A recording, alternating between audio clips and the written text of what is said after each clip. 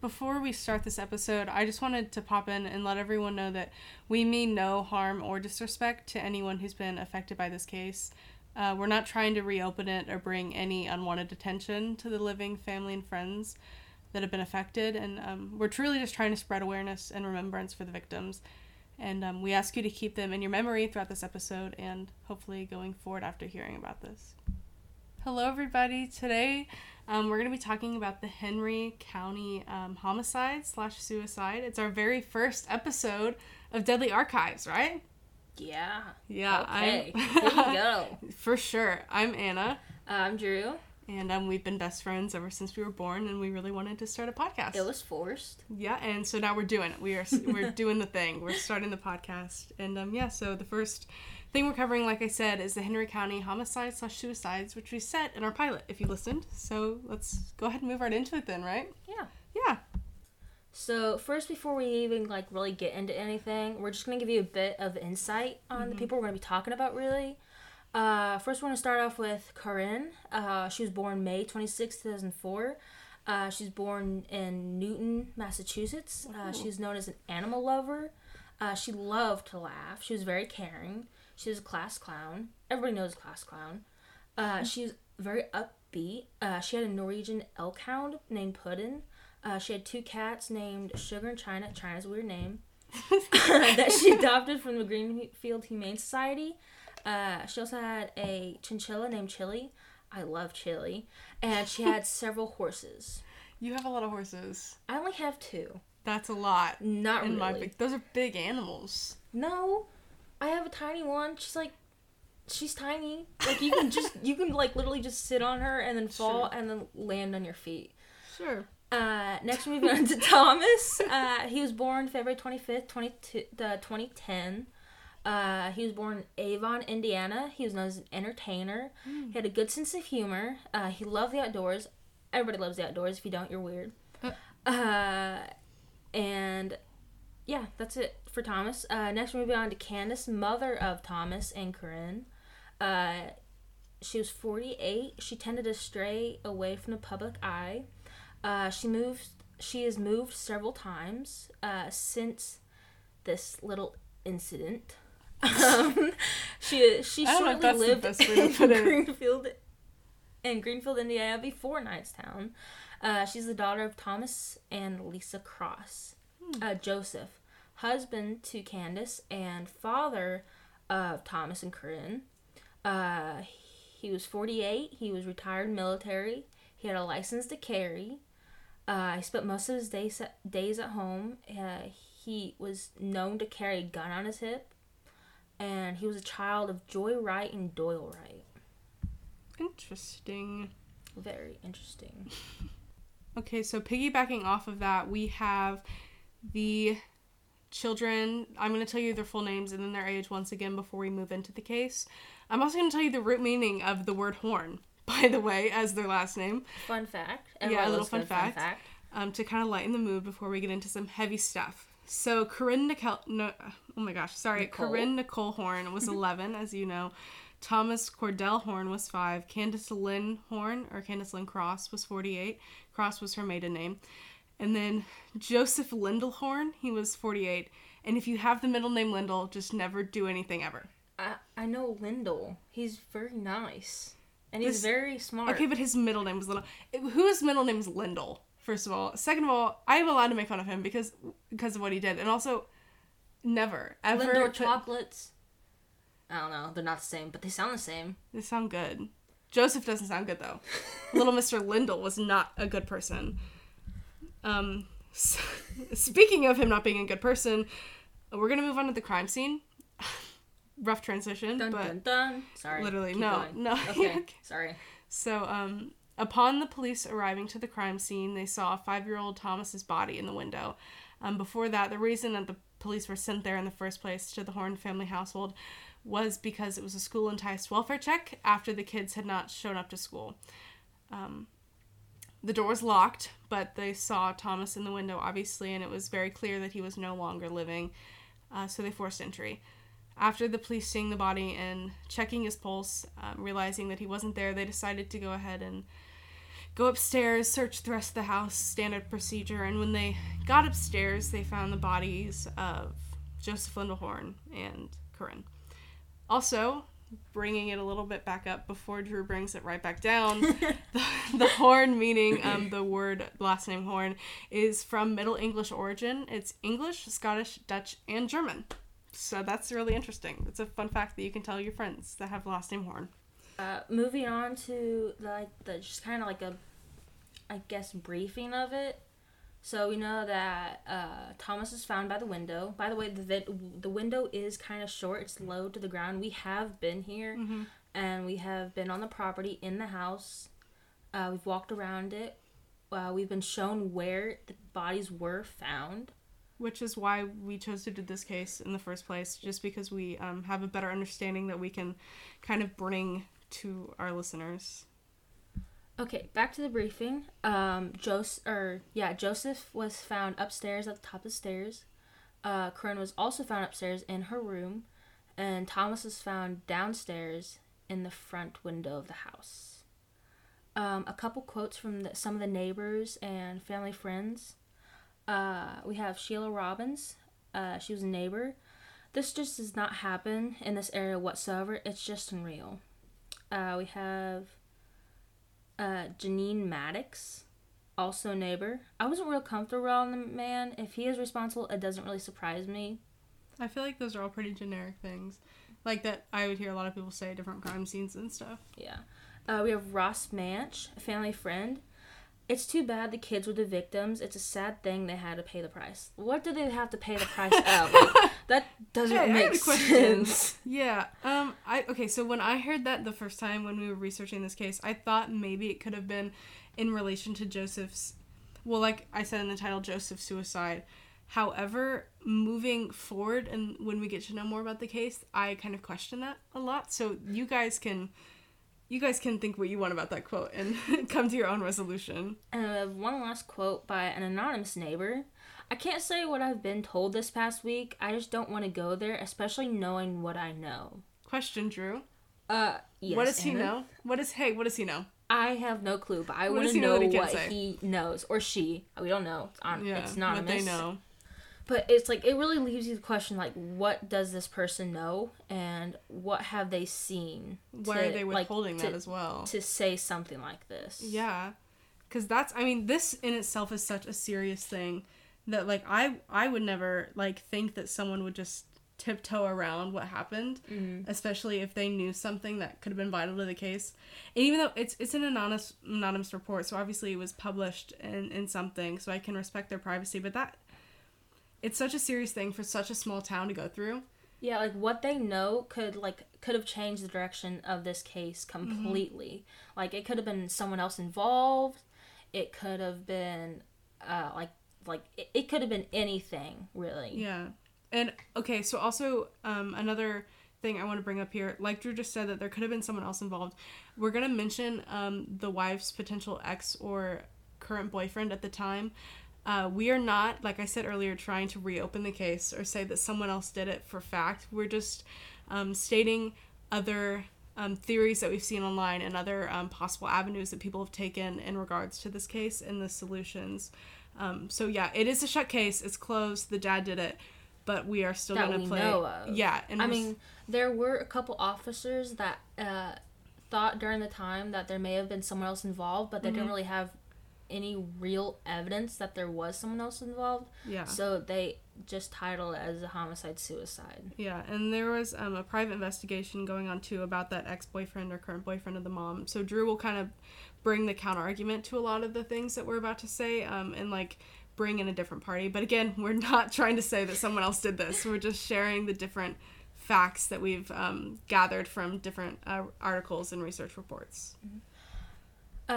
Moving on to their marriage, this also is kind of important to what we're talking about right now.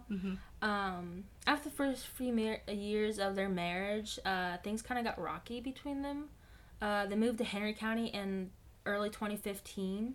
There has been alleged history of domestic violence according to the neighbors and other articles.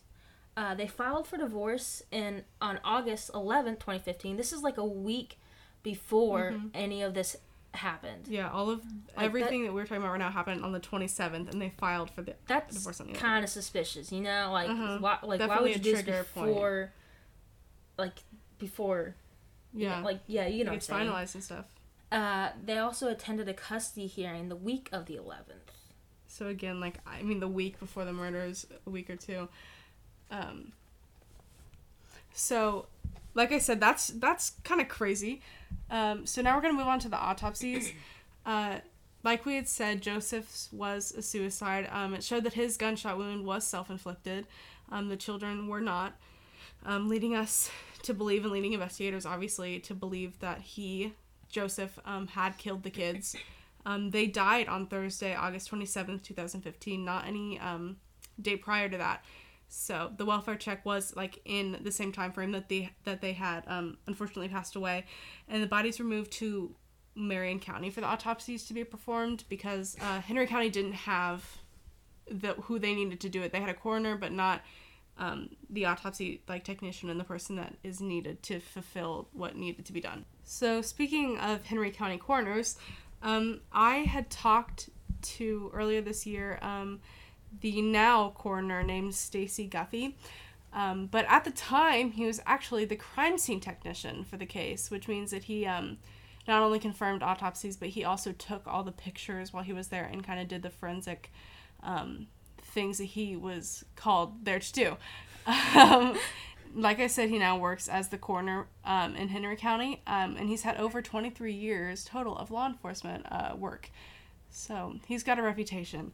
But before I say any quotes that I had talked to him directly about and said the things that he said to me, I wanted to say that we had talked to him about this case earlier in the year, and I do want to be very clear, everything that I'm about to say came from him directly and should be taken with a grain of salt, because even though he's confirmed this, I have no other sources corroborating what he had said, and there are certain points of evidence that could lead to some different courses of direction for each statement.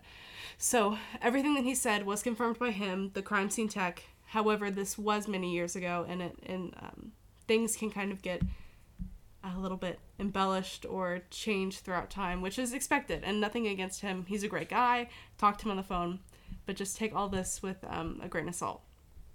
So yeah, starting off with the first quote that is definitely case altering, I think, especially for the public view, is something that he told me on the phone, which is, quote, "Dad shot himself and was found in the girl's bed," end quote. That's kind of crazy, right? Because everything, or what we've been told was that he was found at the top of the staircase. And we really know that he was definitely upstairs. We just don't know where. And that's a really big deal because the girl was found in her room. And that could really alter the timeline that we had talked about. Why would you kill the daughter, then kill the son, then go back upstairs just to kill yourself in her room that you've already been in once?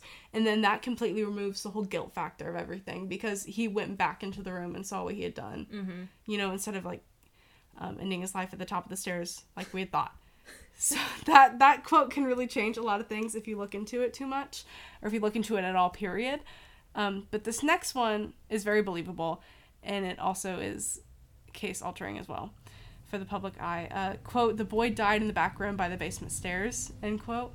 I know that's a short quote, but that holds so much meaning. Yeah, that, it could show us that, maybe the boy was running, and, because there's a back door, and where he was found was by the back door to the house. He could have heard the gunshot and maybe what the father said, or if there's any yelling at all, or maybe the girl screaming, and he could have just bolted to trying to get away. Yeah. And so maybe he didn't have enough time and he was just killed there on the spot. We really don't know, but it does lead us to believe that he was running. Yeah, and also trying to paint a visual picture for everyone. There's a little hallway mudroom thing, and there's a really short set of stairs, I think, right, that lead to the basement in the back of the house, in the very, very back, and it's little mudroom, and then there's a basement door across the stairs, and then or like next to the stairs, and directly across the stairs is the back door. So if he was shot, that means that he would have been shot from behind him and like fallen over to the basement stairs, like by the door. And like this is like a kind, like it's a kind of big house. Like yeah, it's you have an old the basement. house. Like the basement is like the size of the house, like the perimeter. And then you have the first floor, the second floor, and a attic, which is also this like this perimeter of the house too. Mm-hmm. Like it's not a small house at all. It's an old house. There's a whole I can't remember what it's called. It's like a whole separate house that like the in-laws would stay in or something in the old days. In-law quarter. I think that's what it's called. I don't know. I'm not good with words. No, but it's an old house. It's a big house, 2 stories. Yeah, it is a pretty big house. And the basement door from the basement door all the way to where the boy was found is a lengthy distance, very long. So all of this being said, if this quote was true, if this really happened, if this where the pictures were taken, that means that the boy was manipulated post-mortem to be moved and staged at the window where he was found, which again gets rid of the guilt, or maybe it adds on to the guilt depending on how you look at it, like because he wants to be caught. Yeah, maybe he like wanted them to be found sooner. It's like the windows are set pretty low, like you can see someone if they're laying on the floor. And like maybe he wanted to be caught and like them be found sooner instead of leaving the wife to find them, because she at the time she was staying with a friend because of the divorce, the filing for divorce and everything, and maybe he didn't want her to find their kids dead and him, but maybe he I don't know, like he just wanted someone to find them, like because like literally I really don't know, like it's so hard to put words into this. It really could have been anything. Like maybe he just wanted to be noticed finally, like maybe something happened before this. Yeah, or maybe he just wanted to be like a not great guy, or like for lack of a better, not an appropriate word, but it's so hard in suicide cases because you're just left to wonder and left to kind of think about what could have been the case or what he could have been feeling, but like really we would never know what went through his head at that time. We can only assume. And again with the timeline, if he was shot by the stairs, that would make sense. The daughter was shot, he heard the gunshot from downstairs, he ran to the basement, the dad caught him, but then the dad goes back upstairs after placing the body, because the stairs are by the front window, like across from it, so it makes sense that way. But then like why is basically what we're trying to get at right now, like how, just why. And like this is where like the boyfriend comes into play, and they're also known to have like a pretty big debt at the time also, so like that could also be another reason. But me personally, or I don't know how to say it, but yeah, I personally think that maybe the wife was cheating and he found out the day of and was thinking like, hey, like if I can't have you, literally no one can, or something like that. And like maybe he was so angry at the time that he took his anger out on his kids. And then he ended up feeling guilty, maybe not, or maybe he was just really angry and upset that his wife could have done something like that and just kill himself. But we don't know. Yeah. And it goes back to the quote earlier from the neighbor, like where we're both getting those ideas coming from, like paying the price, the debt, the cheating on, was the quote from Ross Manch. Quote, "It's too bad the kids were the victims. It's a sad thing they had to pay the price." End quote. That like the literal price of being in debt and suffering so much as a family, or the price of their mother cheating. Not saying that she was cheating. We don't know that. It's just speculation. Like we don't know. It's just our own theories and what like maybe what could have caused this. Like what would have led him to do this. Like, I mean, who would do this to their kid and themselves? Yeah. So moving back to Stacey Guffey, the last quote that we have from him today is, if we had gotten our hands on the autopsy, we would be, quote, shocked beyond belief. The reason that we can't get our hands on the autopsy is because they're closed, and they're also in Marion County, which is a very large county, and it's not easy to access private closed records, especially in regards to autopsies. So the shock beyond belief could mean a lot of things. Yeah, and like, not great things, obviously. That kind of leads me to believe, like, maybe there was another person involved. Like the police officer said, like, they thought someone else was involved, but they didn't have really any evidence that someone was involved. But, like, why would you say that? Like, maybe why they didn't really investigate too much, because the supposed killer was the father, but he's already dead. So there's not really a reason to investigate any more than that. And if we did find the autopsies and anything, that could have shown us that there was another person involved, but we don't know. Yeah, and like I said, we're both not trying to say that, like, someone else definitely did it. We're just trying to show you the different theories and avenues people have taken online and in articles and police reports and everything. And so that's what, again, Drew and I are doing. Just trying to play devil's advocate and showing you both sides of the story, according to different people. So that's all for Mr. Guffey. That's all that he gave us. Very, very kind. Big shout out to him for giving us that information. It really helped move this case along for our research purposes. So, yeah, that's all I have to say about him. Drew, what do you got? That's about it. Awesome. Yeah.